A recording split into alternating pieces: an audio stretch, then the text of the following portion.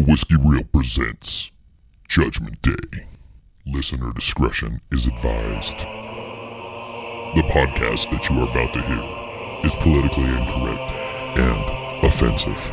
The opinions expressed are merely for comedy purposes. This is your Judgment Day. We all go a little mad sometimes. What an excellent day for an exorcism. They're coming to get you, Barbara. Time to play.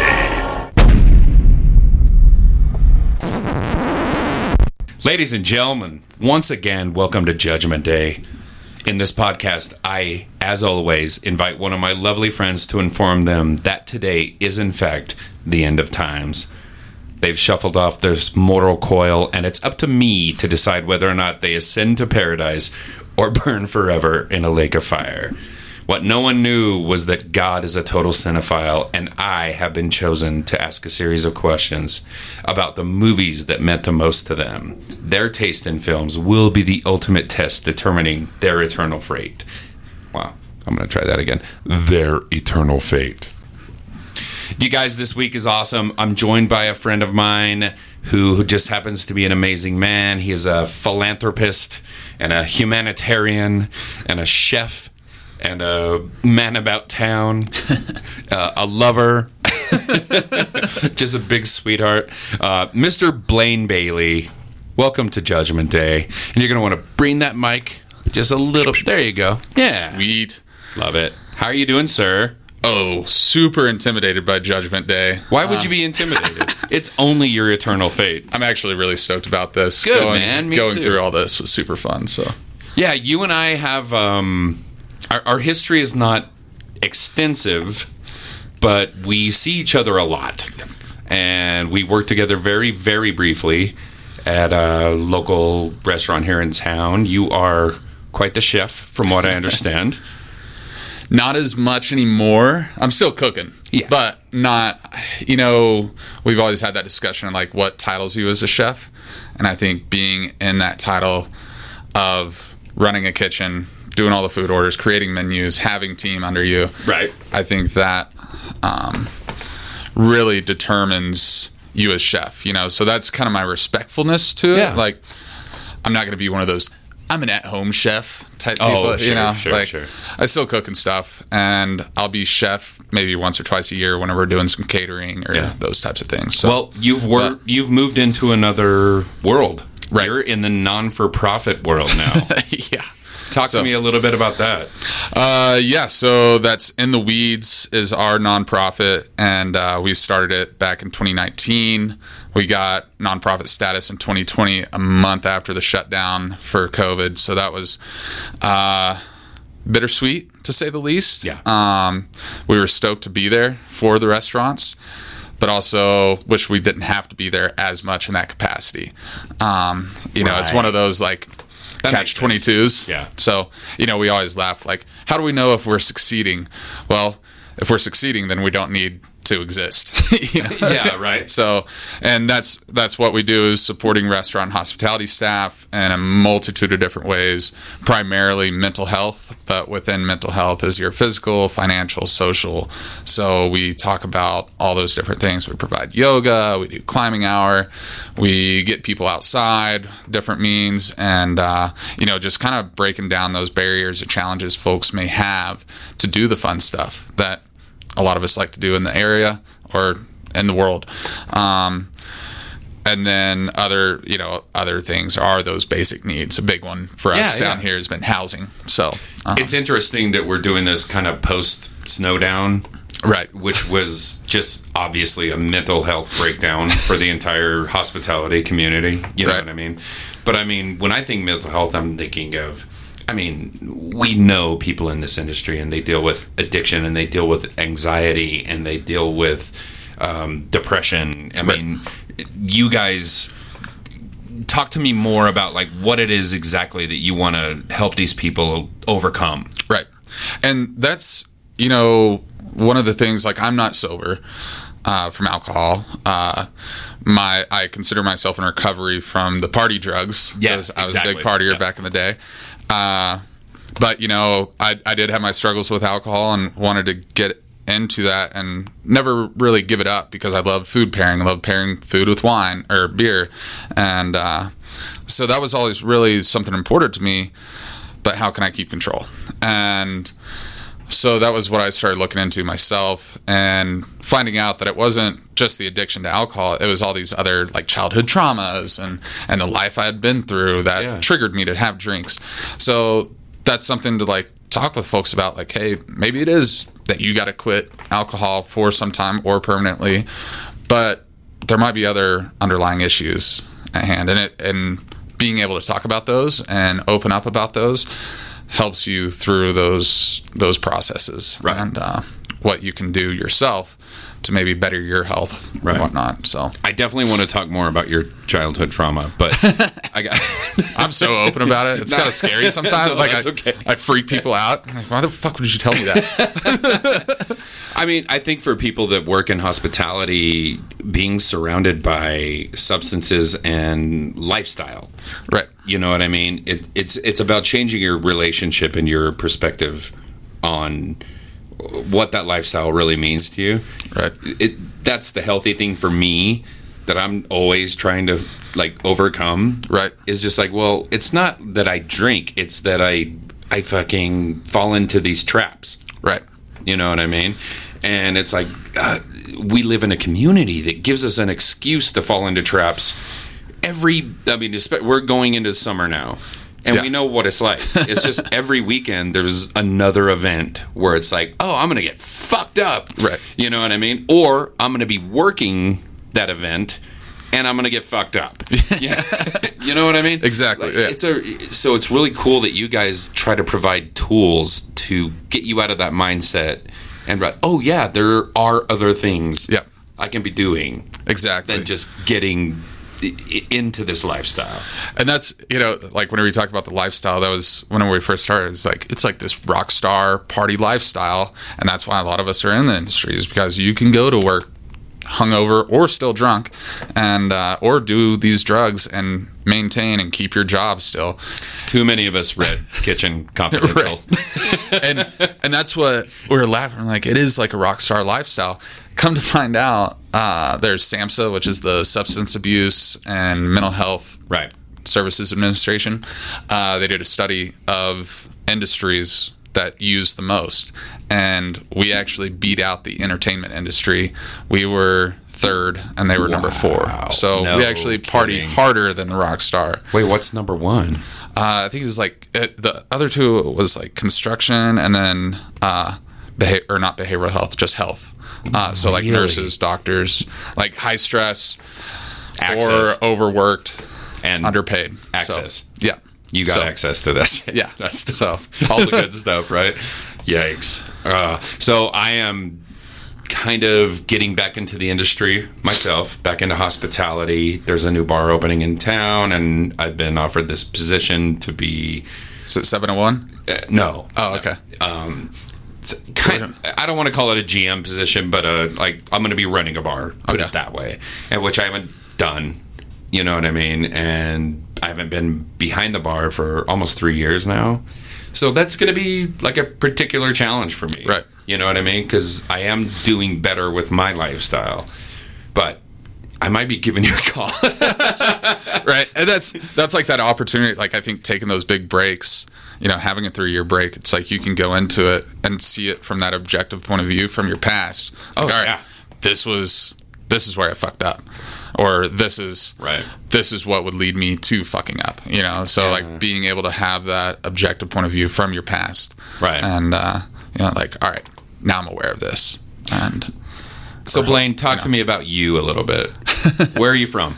So originally from Arkansas, little town called Mena. Mena, I've heard of Mena. Yeah. I think a lot of people have. Yeah. Iran-Contra type days and whatnot. So that's always our claim to fame of 5,000 people. Yep. But grew up there, went to school in Northwest Arkansas, went to culinary school there, did the ski bum lifestyle for a bit, came out here for a summer in 2013 and didn't leave. So I was sous chef at Carver's for 5 years. Yep. And then that's kind of whenever I took a break and took a step back to kind of, I was facing burnout. I was drinking a bottle of whiskey every night, doing whatever to deal with the stress of managing 30 people, and lost a relationship as well due to the overwork. And so I took a break, went to Wisconsin for 6 months, did a sober stint out there, and saw a therapist for the first time. And that's kind of whenever I started recognizing, like, all right, what do we need to do in our industry? And how, through my own experiences, what did I need to do? We should do this with each other. Right. And it was coming together, and like, what can we all do to help each other? So I get it. On this podcast, we deal with topics like death. This is kind of the whole point. Right. How do you feel about the afterlife? Do you believe in an afterlife? Are you a religious guy? Are you... And if you don't want to discuss it, you don't have to. But no, I'm totally fine. I'm not religious. I'm more spiritual. Okay. I was also like raised by an engineer, so like logic and math was all very serious. And college, before culinary school, whenever I dropped out of the university, I was doing a lot of philosophy of physics and a lot more philosophical classes, and I really like the idea of just like, our brain is made up of energy. We have electrical impulses and everything. Right. So energy equals mass, times speed of light squared, all that. 100%. So it's like, is our consciousness energy, and does that consciousness go on? How does it look? Sure. Are we actually communicating with other conscious energies after that? I don't know. I'd like to believe that it doesn't just end here. But then there's also the Rick and Morty lifestyle, just like, sure, you dead, it's all black, there's nothing there, Yep. So I embrace the idea that there could not be an afterlife, and that this life we live could be the only one, or is the only one. Yeah. So treasuring it and right. remembering that every day, and that's comes into the substances. Like, I was getting numb. I was not connecting. I didn't have those emotions. I was so numb that I wasn't happy or mad or sad, So I was like, I want to experience this life and have the energy to do so. Well, here's the cool thing. You're wrong. There is a heaven. I just read. Yeah. There is a heaven. And today we're going to determine whether or not you get to go there. Unfortunately, there's a hell as well. So some people... One person ever in the history of this podcast has gone to hell. But, you got that shot. This is your time. Blaine Bailey, question the first. What is the first film that you remember seeing? So The Blob. Okay. So is this like the Kevin Dillon, The Blob, or like the old one with like, was it McQueen in the original? Maybe. Yeah. It was black and white. Like, I was real little. Yeah, that's the original. Yeah, black and white. My grandmother had me watch it, and I was like, I don't know, maybe 4 or 5. I don't know how back you can remember things, but I remember it being scary as shit. Sure. Because I was just a small child. Yeah. But, how old do you think you were? Probably 4 or 5. And that was at home. Yeah, down at my grandparents'. Yeah. It was like everybody else was out of the house. It was just me and my grandmother. And like, here's a movie, like. And it's The Blob. Yeah. There's no trauma there at all. Right. I love it. I do not like Jell-O. I want that. It's funny, I don't know if I've ever actually seen the original Blob, the black and white one. I've definitely saw the one that came out in the 80s. Okay. With like Kevin Dillon, who is Matt Dillon's little brother. Okay. Who didn't really do much other than the Blob, as I recall. But yeah. That's, going through this, I was like, man, shit, I would love to find the original. And I bet we could find it. Yeah. I feel like I saw it recently on something, but I want to rewatch it just to see how awesome and ridiculous it was. You and I share a media server, so I could probably find that. And I bet it's out there. I bet it is. It's got to be. Surely. It's got to be. It's probably public domain at this point. Yeah. You know what I mean? Yeah. Like, you could probably... I doubt anyone owns the rights to the original Blob. So that's awesome. So on the topic of scary movies... What movie do you think scared you the most? And do you actually like scary movies? Do you like being scared? Some. So, okay, I'll answer that question first. I was never like what is it? What do they call them? Like the gore The people that are really into the gore and bloody. Yeah. I was never really into those, where it's just like gross. And I've had a lot of injuries in my life, so watching those gory movies, I could feel the pain, and it's just uncomfortable. So I wasn't into those gore films or whatever, but I do enjoy like good ghost demonic. Ooh, okay. That have a really good plot, and those are always really hard to find. Because whenever I was like growing up, I had a bunch of more like that, like Exorcist, The Conjuring, ghost story kind of stuff. Paranormal Activity. Yeah. Okay. It's a good genre, right? And that was one of my favorite or hilarious times. It was one of the Paranormal Activities, and I told my roommate, I was like in college at the time, told him, I was like, dude, I'm just going to sleep on the couch after this. We got to watch South Park. We got to laugh. And as I was like dozing off, my dog jumped out of the recliner, and the recliner flipped, and I came to just seeing the recliner flip over, and I jumped out. Yeah, I was like, it's happening. Like, it's real. But so, is that your answer? Paranormal Activity? No, I would say it's back to childhood. My sister had me watch the original It's. Like the Tim Curry miniseries. Yeah. Oh, so that scared the bejesus out of me. Yeah. And I was probably, I don't know, 9, 10 years old. Yeah. Like, yeah. Not a fan of clowns now. You know? Who is? Yeah. But, and then I've rewatched it since, you know, and it's still freaky. And the new one I thought they did pretty good with. Do you think it is the reason that we almost all have a shared fear of clowns? Like, people say that like, everyone fucking hates clowns. Yeah. That couldn't have been, like, we grew up with clowns. We liked I don't clowns. know. It's got to be. It's got to be Pennywise, right? Right, yeah. It's got to be. So, because I remember I was like even at a music festival years ago, and walking around, person was dressed up like Pennywise. I was like, it's kind of fucked up, man. Yeah, what are you doing? Well, it's a dick move. Like, yeah, what are you doing? Everybody was just avoiding him. Yeah, yeah, and who knows what people are experiencing in those moments? You know what I mean? Exactly. It's not very fair. No, I love that. I. What did you think about the remake? And did you watch it? Like the.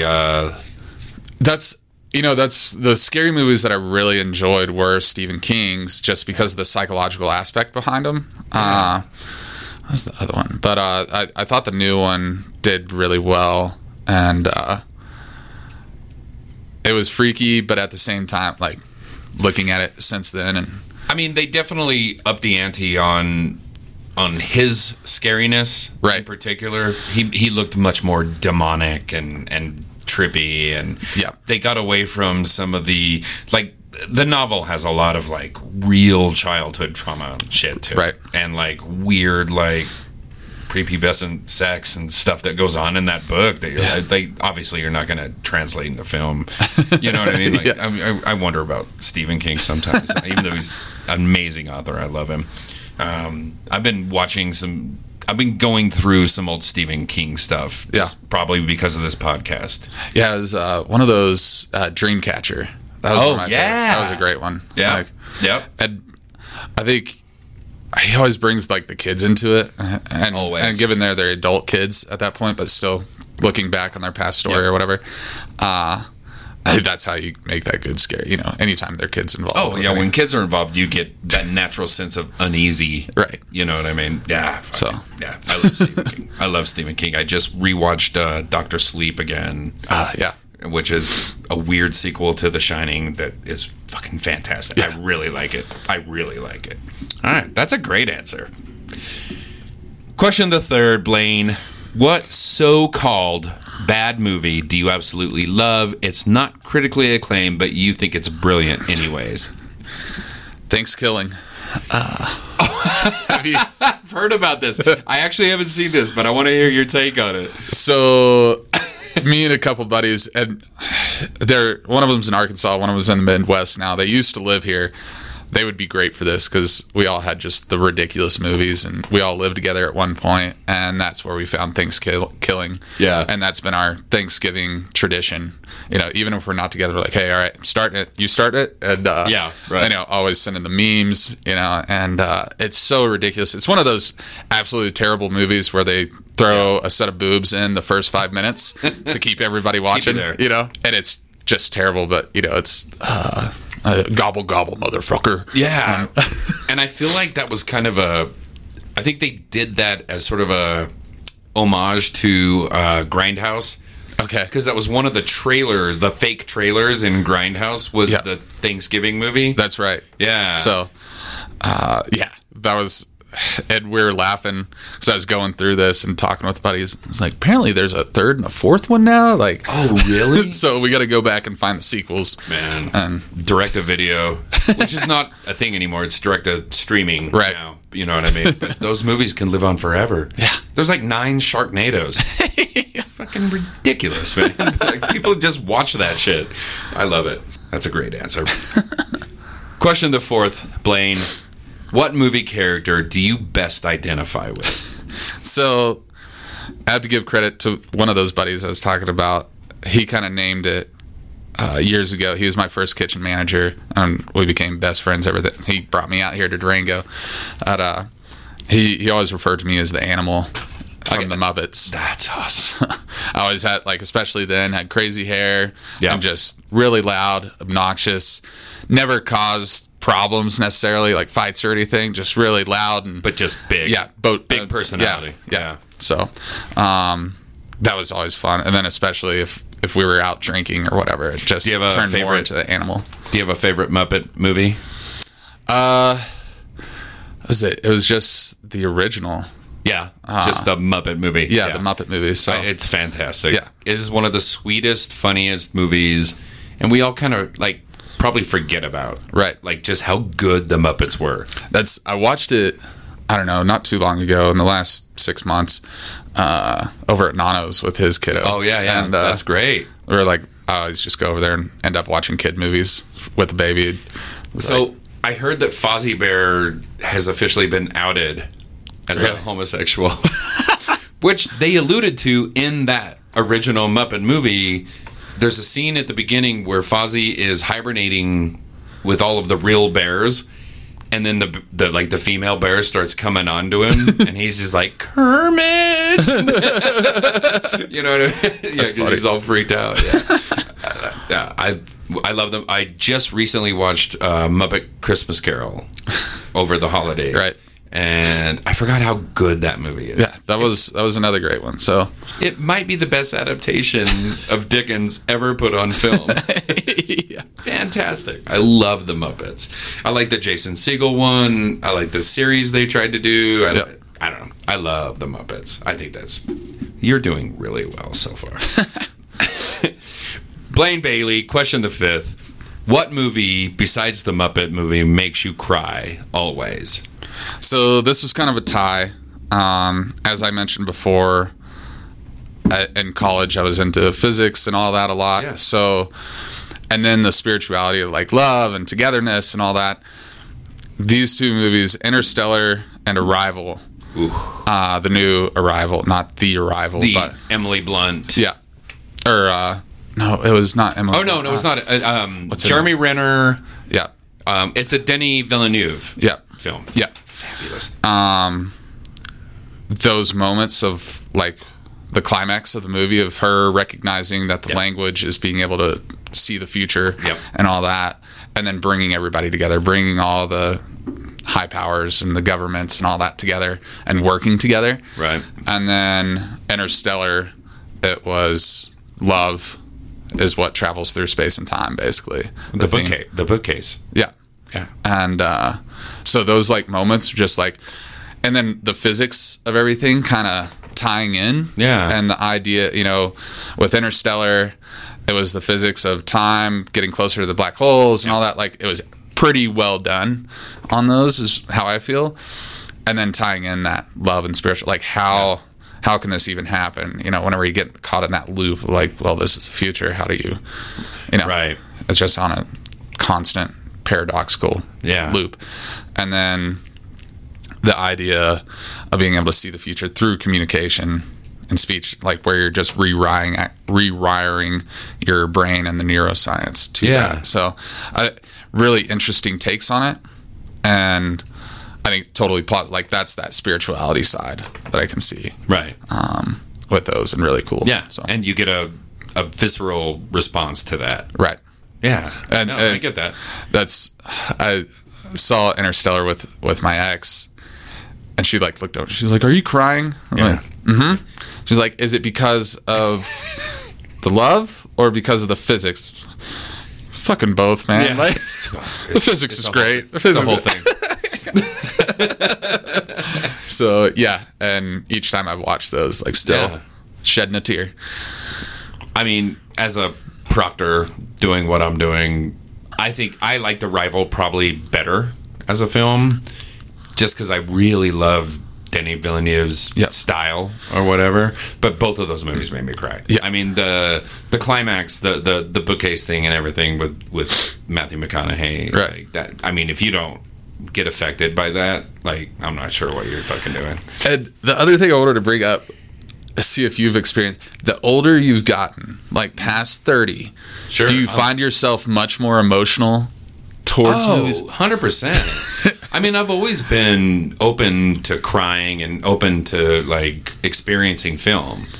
I mean, film's like a big part of my life, obviously, but, like, yeah, as I get older, man. But I think that's your banking experience as you go along. So you're going to relate to more, and there's that moment that hits you is like, I've been there. I know exactly what this is. That's a really good point. That kind of answers. I was like, why the hell? You know, I'd just be watching even ridiculous movies. Like, oh, it's so goddamn beautiful.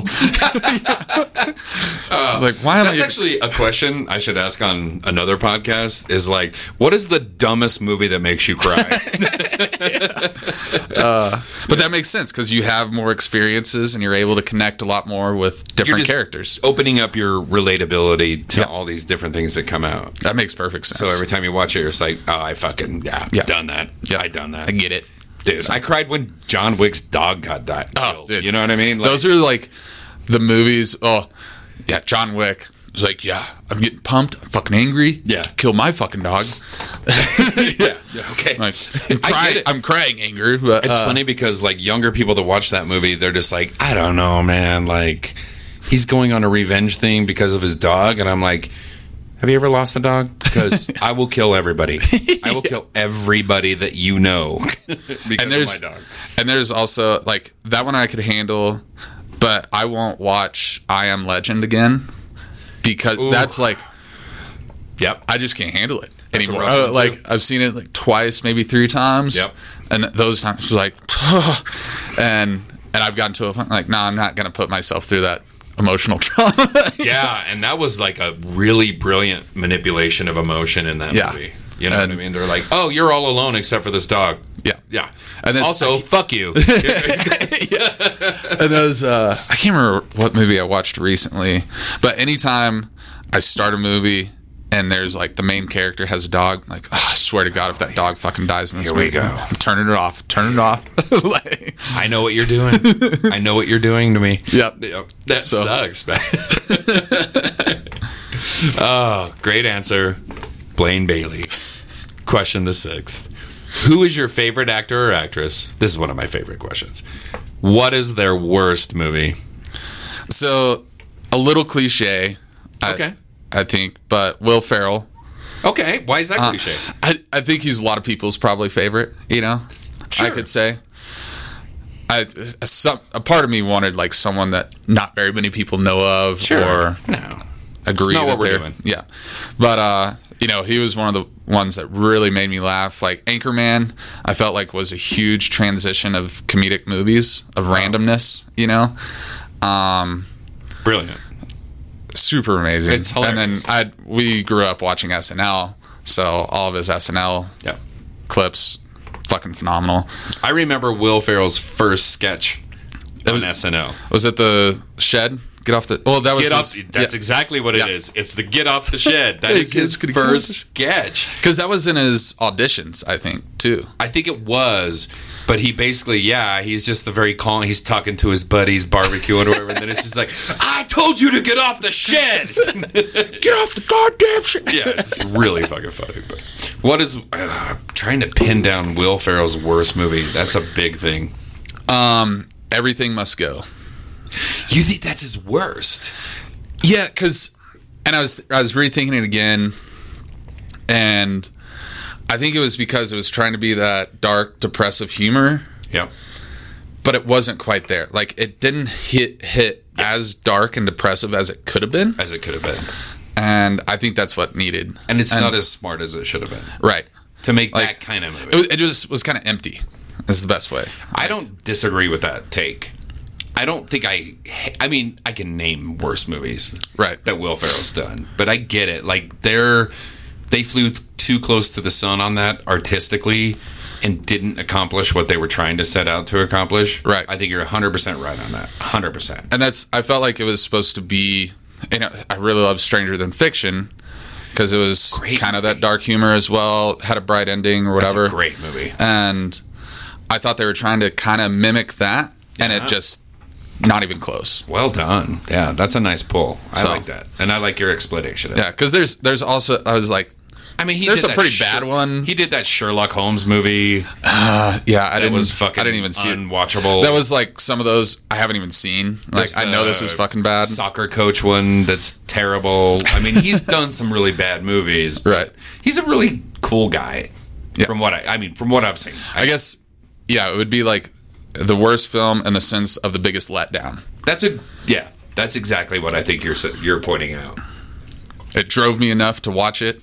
And then what the fuck? Wasn't what you wanted it to be. Exactly. Yeah, so I'll buy that. I think it's a fucking great answer. We're going to get into some weird stuff after I do a quick read. I'm going to give you a break. This was a great conversation with the girlfriend in the van. Oh, I bet. So I'm gonna point out to our listeners that you can reach out to the Whiskey Reel. We are at 970-426-5344. Text messages, voicemails, all that good stuff. I would love some feedback on the Judgment Day podcast, which is going really well, you guys. We're also at whiskeyreal@gmail.com. We're sitting here with Blaine Bailey from In the Weeds. Blaine, what is your website? How do people reach out to you? Yeah, so our website is intheweedsco.org. And then our Facebook, social media, and Instagram's at intheweeds_co, Facebook's at intheweedsco, because they don't allow underscores on Facebook. Oh, I didn't know Strangely. that. Yeah, after we had already made the Instagram, I'm like, shit. So yeah, that's the best way to reach out to us. We're downtown Durango at the Hive. Great community space there. Absolutely. So we're usually around. If we're not, we're running to the restaurants, chatting with everybody, checking in, whatnot. So, give us a shout. Do you guys have a link where people can donate? Yep. So that your best bet's going to our website, but directly to the website. Yeah, I know the link to it in it. We operate through GiveButter. Oh, okay. Yeah. So givebutter.com/ITW donations. Okay. We'll take you straight to our general donation page. Absolutely. So. You guys should reach out, take a look at this organization. They're doing yeoman's work for frontline workers that don't get a lot of attention. Yeah, and that's, on our website, we have a page for just about everything, sometimes too much, I think, but have a bit of everything, what we're doing and who we work with. So that's awesome. And it's heartwarming, and now we're going to ruin that. Blaine, question the 7th. What film do you find to be the sexiest? You heard of Hot Dog? Hot Dog the movie? The ski movie? Dude, I grew up with that movie. Literal ski Shannon Tweed was in that? What is that? Yes. There was always a big buxom blonde, and it was mostly Shannon Tweed. And I think she was in that, but go on. So I was recently introduced. I'm surprised that I made it this long not knowing about it. And it's actually my co-founder. I hope he doesn't mind me sharing this. But you can find out who my co-founder is. Not too hard. But He's like, hey man, you want to watch some ski porn? I was like, hell yeah. We were like going to ride the next day. I was like, hell yeah, let's watch some ski porn. And then it's like actual ski porn. There are boobs every 45 seconds in that movie. I remember like hanging out, watching it. My roommate came home to just two dudes watching ski porn, literal softcore porn. It's like, all right, so this is happening. I guarantee I haven't seen that movie in 30 years. How was the skiing? It's great. Yeah, they pulled that off. It was super cheesy. That's what I love about it. It was like absolutely terrible. But then, dude, that is such a fucking great answer. And there's what's also really funny about it. And I watched this show before Hot Dog. There's a documentary called The Game of Nar, which is out of Squaw Valley, and it was Shane McConkey. And so it's this game that he created. Like it first started off like how many points can you get? Like the more challenging the ski lines on the hill, the more points you got. But then they threw in all this bullshit to it, different ways to get points and ridiculous things. Yeah. The actress, she lived in Squaw Valley. And so one of the ways you get 10,000 points or however many points it was to take her out on a date.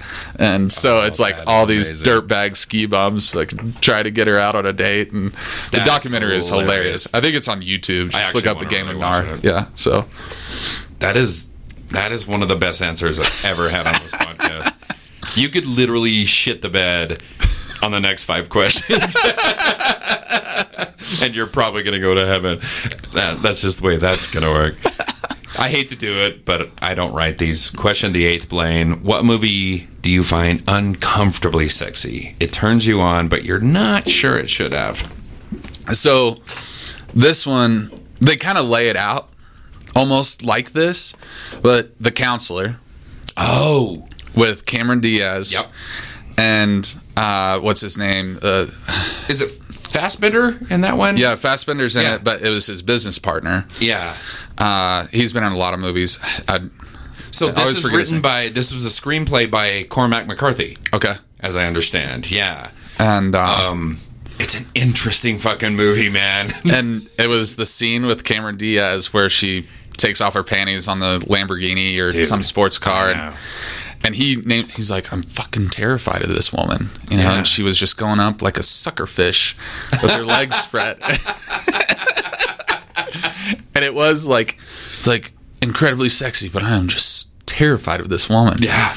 Yeah. And then the actor, should know, I've looked him up so many times. I find his voice very sexy as well. It's that like Brazilian Portuguese kind of accent to that, and the inflections in the language. So that's the part that made you feel a little... It was like him describing the Cameron Diaz trying to be sexy, also intimidating, but then his voice is just one of those, like, I don't like to say anything about my personal way I sound or look to trade that for anything, but sometimes voice is like, I would take that man's voice. So I'm looking it up as we speak because it's escaping me as well. Because man, this cast: Michael Fassbender, who is just ridiculous, and Penelope Cruz, Cameron Diaz. Oh, it's Bardem, Javier Bardem. Why couldn't I think of that? He's got a way about him. No doubt about it. He has one of the most uncomfortable, sexy, weird things for me in Skyfall. Okay. Which is the James Bond film. Right. I don't know if you've seen that one. It's arguably one of the top 5 James Bond films of all time. Yeah. But like he has James Bond tied to a chair and he's doing that Javier Bardem thing and he's like weirdly like rubbing James Bond's legs like up his thighs as he's like talking to him, and I'm like, this should not make me feel this way. But it's like oddly hot. So maybe it's just a Bardem thing. God, I think so. Maybe another great answer. And that was one of those. It was like there's always the uncomfortable sex scenes like that you forget are in there, and you're with your parents or friends or whatever. Dude.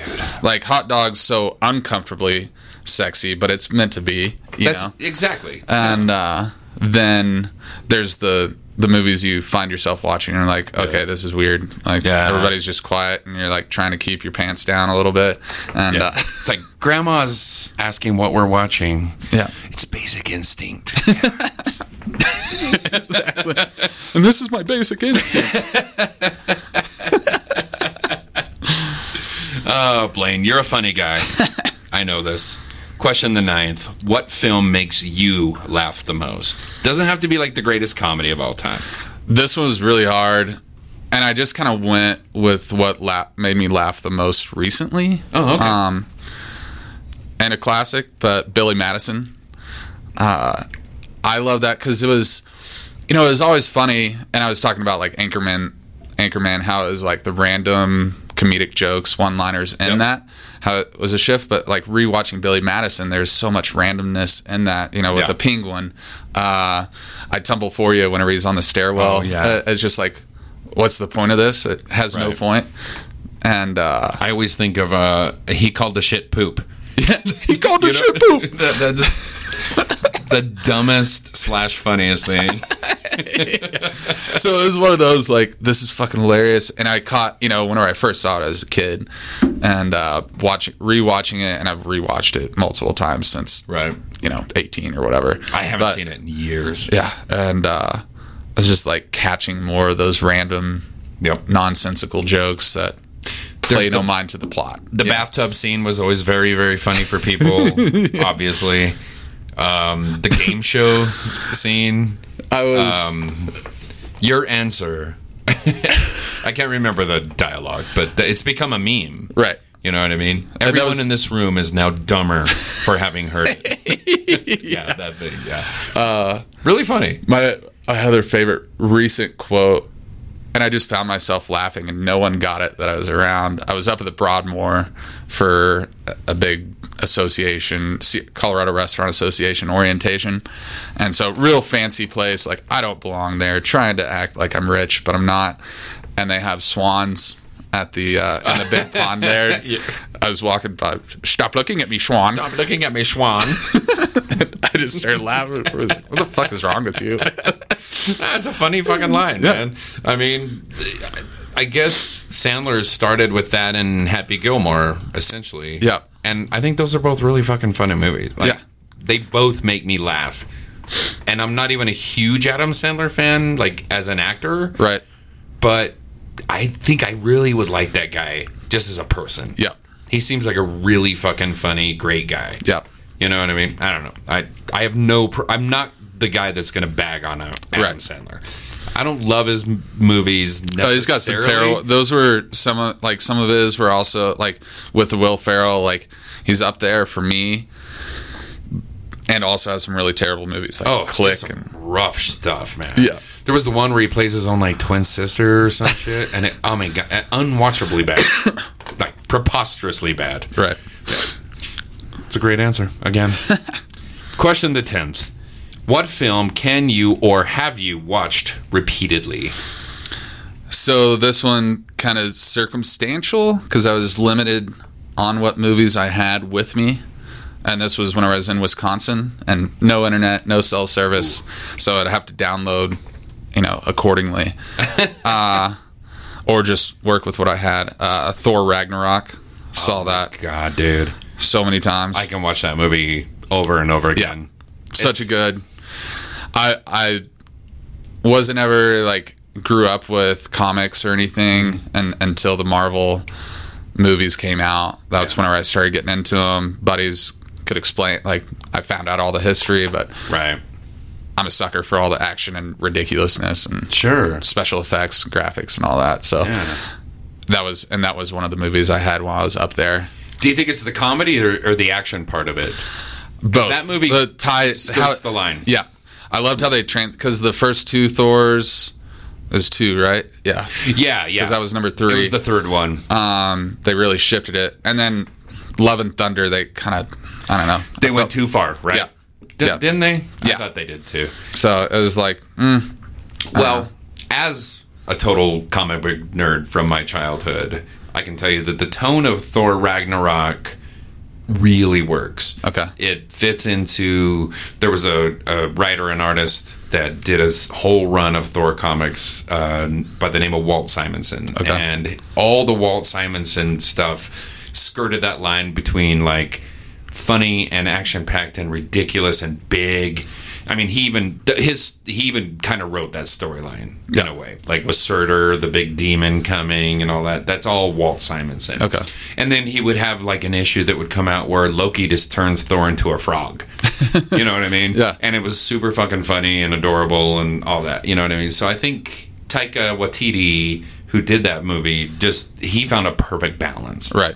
And I could watch that movie over and over. And I think that's his character that he played, Korg, right? Oh, Korg. Like, he turned into one of my favorite characters. Like, I'm so glad they didn't get rid of him. Like, his humor. And he was, like, for Love and Thunder, he was the only reason why I liked it, Oh, yeah. No, he's the best part of Love and Thunder. Yeah. So I did hear an explanation of Love and Thunder that actually made sense to me, because when I first watched it, I was like you. I was like, I don't fucking love this movie. Like, it's too over-the-top dumb. It's too slapsticky. Right. Blah, blah, blah. But I was told that, like, well, but this is Korg's imagination of what actually happened. He's telling a story to these kids. Ooh. And he's dramatizing this whole Thor episode. You know what I mean? Yeah. So it's coming through Korg's fucking point perspective. of view, yeah. And it's his point of view, and it's Taika writing and directing the movie, so that all kind of adds up. That maybe that's what we're actually seeing is just like a cartoon version of what actually would have happened in a Thor movie. Right. I really like that. I'm gonna stick with that because it makes me hate it less. Yeah. You know what I mean? I kind of want to watch it again now with that explanation. With that perspective? Yeah, me too. Like, all right. That makes a lot more sense. But Ragnarok is... I'm so with you, man. I could watch that movie every time I have a chance to watch it. When I was up there in Wisconsin, my buddy, he was like, so how many times is it now that you watch Ragnarok? I'm like, I'm up to like 10. Like, shut up, man. It's a great movie. And the Hulk is fucking amazing in it. I think it's the best Hulk character they've put on screen to date. Yeah. His, like... pre-Smart Hulk thing that they do in the Infinity Wars, you know what I mean? But he's also kind of sulking and sad Hulk. Yep. You know what I mean? He's got like some emotionality coming. It was a really cool balance. Everything they did I thought was really, really funny. Question the 11th, Blaine. What film means the most to you? Not because of its quality. It doesn't have to be a good movie, but it's just because of something that you've associated to it. So I don't remember a lot of it, and this was the association. And with those two best friends, Mega Shark versus Giant Octopus. I've actually seen that movie. So this was back in my past, whatever drugs came around, we did. And one night, I was hanging out with some friends, ate a bunch of mushrooms. They just popped up. All right, I'm eating mushrooms. Walked home. Get home, my two roommates, two best friends, were also on mushrooms. And we decided to watch Mega Shark versus Giant Octopus. I bet it was amazing. So amazing to where we were betting on the next kill. And for me, I had no idea what was going on. Awesome. And I just kept betting on the Navy. And the Navy lost every time. Every time. I think they got like $20 out of me. Yeah. So, oh, man. So it was just like one of those hilarious, just, giggle fits for 2 hours or whatever. And that's such a perfect answer. That's exactly the answer I'm looking for. Most people are like, fried green tomatoes because my mom. And I'm like, oh, that's the worst answer. Nobody likes your mom. Oh, so far so good, my friend. And we are basically closing in on the end. Question the 12th, sir. Should you be deemed worthy to ascend, you are allowed to bring a movie because every night in heaven is movie night. And you get to host. What film are you going to take to show the rest of the chosen people? So this again was another challenging, should be the most challenging question. Sure. Of all. I'll preface. I went with Land of the Lost with Will Ferrell. The Will Ferrell one, yeah. Because that's another one that was also up there with Thor. How many times can you watch it repeatedly? And that was we had it up in Alaska, and we all watched that so many times and figured out all the little one-liners in there. Thought it was great. Thought it was amazing. Yeah. There was a lot in it. It was pretty ridiculous, but it's super ridiculous. Fucking amazing. That's the one I ended up going with because I think that would bring in a logical sense of being in heaven, and it would be our first Will Ferrell movie in heaven so far. Right. Yeah. But the other one that I was challenged with, and head chef Morrow would agree with me. He actually introduced it to me, and for restaurant folks and the general public to understand, it's really fucking dark, but also hilarious, especially if you worked as a chef or in the kitchen, in a restaurant even, and it's Bitter Feast. Oh my god! Have you seen that? Yes. So, whoa! I thought that was fucking hilarious because it's so dark, super fucking dark. Also, we were laughing tremendously, and I'm not gonna lie, man. I almost kind of want you to take that one to heaven. Yeah, it's really hard. Like, I think Land of the Lost. So I told you I'd lost my answers before this, so I had to go back through. And Land of the Lost is what I picked first. And then I was looking, I was like, I think Bitter Feast is the one. Yeah, and that was 2010. Yeah, I was about to say it was 9 or 10, so. That is a crazy fucking movie, first of all. But I thought it was like super accurate of just like the torture scenes were pretty much the main scenes where he goes in with the branding iron, dinner rush. It's like, that is how it feels. That's exactly how it feels. Yeah, that's right. James LaGrosse is the chef, and the food critic, and I can't remember that guy's name, but it has all these like classic indie movie, like Larry Fessenden and all these guys that would just show up, and like the guy that I know that guy from something, right? You know what I mean? But you don't ever know who he is. I feel like it would have been such a bigger hit now with all the foodies. Like, I think then there weren't as many foodies then. So it didn't make the cut. But I thought it was, the darkness of like Melancholia. Antichrist. Yeah.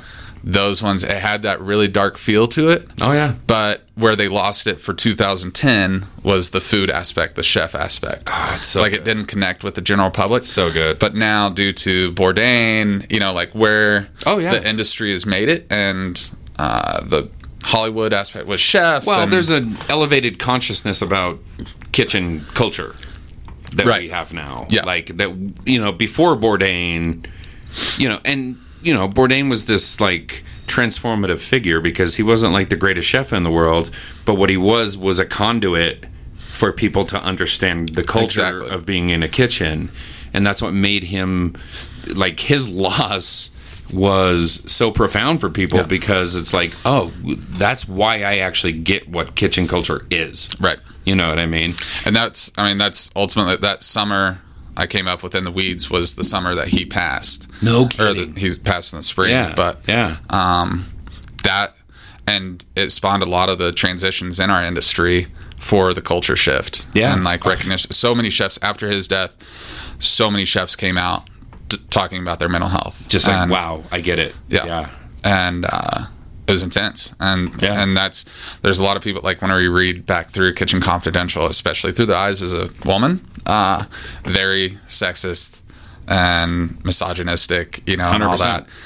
And I was like, hey, we're not, given he was an idol to me, this is also like a recognition. Like, it doesn't matter where you get in life, 100%. They can still take you down. Oh, 100%, man. And he got himself involved with a toxic relationship, and it just took him down. Yeah. And it's unfortunate, but he was always just such a damaged guy. Right. And I think, I don't know, I love that he's part of our culture now. Mm-hmm. As for good or ill, you know what I mean? Because there's those parts of him that were obviously so damaged. And, right. You know what I mean? But he's a cautionary tale. Yeah. Yeah. And so that's, I think you should bring Bitter Feast. I think so too. The more we talk about it, I'm like, yeah, it's fucking Bitter Feast. I think you should bring Bitter Feast. Yeah. Well, it doesn't matter, man, because you have been just fucking amazing on this podcast. It's so good to have you here, and you have definitely been found worthy. You are going to ascend to heaven, friend. Doesn't matter. Now I know. I'm going to ask you back anyways. There's a second part to this. I have 12 other questions, so I will be inviting you back. Awesome. So good to hang out with you, man. You're one of my favorite people in Durango. Cheers, my friend. Hey, cheers. Before we start to move along, one more time, In the Weeds, intheweedsco.gov. Org. Oh, sorry, org. Yep, .org. intheweedsco.org.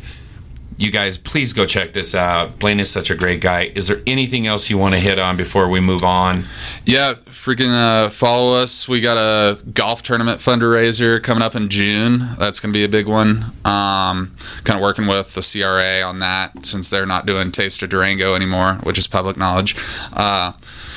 And yeah, if you're in the industry, please reach out to us no matter where you are. It's kind of cool. It was almost this collective unconscious connection. There were several organizations like us that started up almost at the same time. Like all of us within 6 months of each other kind of started. And there's probably like 20 of them out there across the world. We're part of a coalition. One of the organizations created a coalition of organizations like us. And from US, Canada, Australia, Portugal. Wow. Like it's really cool talking with all these folks. Yeah, that's amazing.